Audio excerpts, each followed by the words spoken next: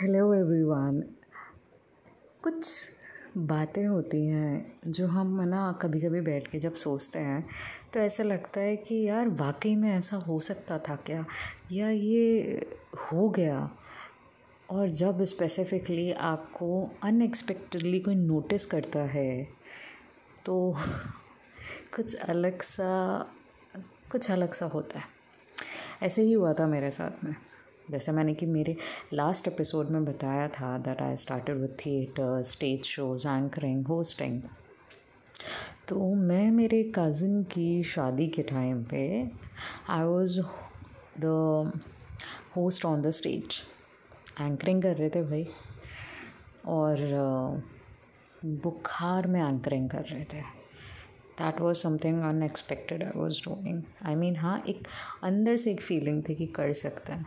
तो बस जो इंसान कोशिश करता है कि अपने आप को अंदर से एक पुश देने का कि हाँ चलो ठीक है, दवाई लेते हैं और काम पे लगते हैं, तो वो किया था। लेकिन उसका जो आफ्टर रिज़ल्ट था वो बहुत ही अलग था। वहाँ पे बहुत लोगों ने कमेंट्स भी करे थे कि क्या है ये, किस तरीके से कर रही है, पका रही है, ये कर रही है, वो कर रही है। And I literally cried. I just I locked myself in a room and I cried a lot because बहुत बुरा लगा था, क्योंकि इतनी तबीयत ख़राब and you are doing this thing. But then I was like ये बात होगी कहीं ना कहीं, आई मीन 2008 की। तो 2008 वाज नॉट दैट अपने 20s में एंटर ही करने वाली बात हो गई कि 2008 के अंदर होंगे 20-21 साल के। तो अब जब ऐसा हुआ तो तब समझ नहीं आता है कि सामने वाले के अपने थॉट प्रोसेस हैं, सामने वाले का अपने देखने का नज़रिया है। तब मुझे मेरे पापा ने फ़ोन किया कि where are you. I said I am here in the room and he said what happened. मैंने कहा कुछ नहीं। And he came, knock the door. मैंने दरवाज़ा खोला और मैं रोते रोते उनके गले लग गई। एंड ही वाज लाइक क्या हुआ। मैंने कहा ऐसा ऐसा हुआ, मुझे सुनने में आया है, मुझे अच्छा नहीं लग रहा।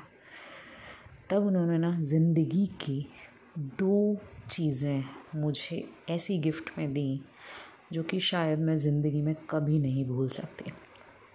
पहली चीज़ कि ज़िंदगी में तुम्हारी वैल्यू तुमसे ज़्यादा कोई नहीं कर सकता है, नो वन। तो अपनी वैल्यू जब करोगे खुद से तो तुम्हें ये नहीं सोचना पड़ेगा कि लोग क्या कह रहे हैं, क्यों कह रहे हैं, क्योंकि मेहनत तुमने करी है।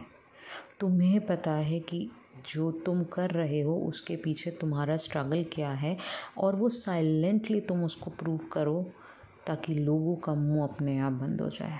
और दूसरी चीज़, ज़िंदगी सीखने का नाम है, जो कि मैं सीख रही थी। Be that learner, be the one person who value the own self. That is very important in life, and never stop learning, accepting the things how they are coming to you. तो बस, लेकिन उसके बाद जो हुआ, अब ये वाली तो एक बात हो गई कि मैंने अपने इमोशंस शेयर कर दिए, अपनी बातें रख दी, जो कि बहुत ज़रूरी होती है। जैसा कि मैंने पहले भी कहा था, जैसा कि मैं अब भी कह रही हूँ और हमेशा कहूँगी कि अपनी बातों को, अपने इमोशंस को कभी भी रिएक्शन मत समझना, एक रेमेडी समझ के बोल देना, एक्सप्रेस कर देना, जैसे भी चाहो, जिस तरीके से भी चाहो। लेकिन उसके बाद जो हुआ वो बहुत ही अनएक्सपेक्टेड सा था। उसके बाद मुझे किसी ने वहाँ नोटिस करा as a speaker, as an anchor, and they offered me to do freelance projects related to their institute, where I was working as a fashion counselor and a fashion marketing head for a project that was around somewhere of a month of a project, and that was something magic. तो जैसा कि मैं हमेशा कहती हूँ और आज भी कहूँगी, before I say that, signing off for the day, signing off for the episode, magic is happening.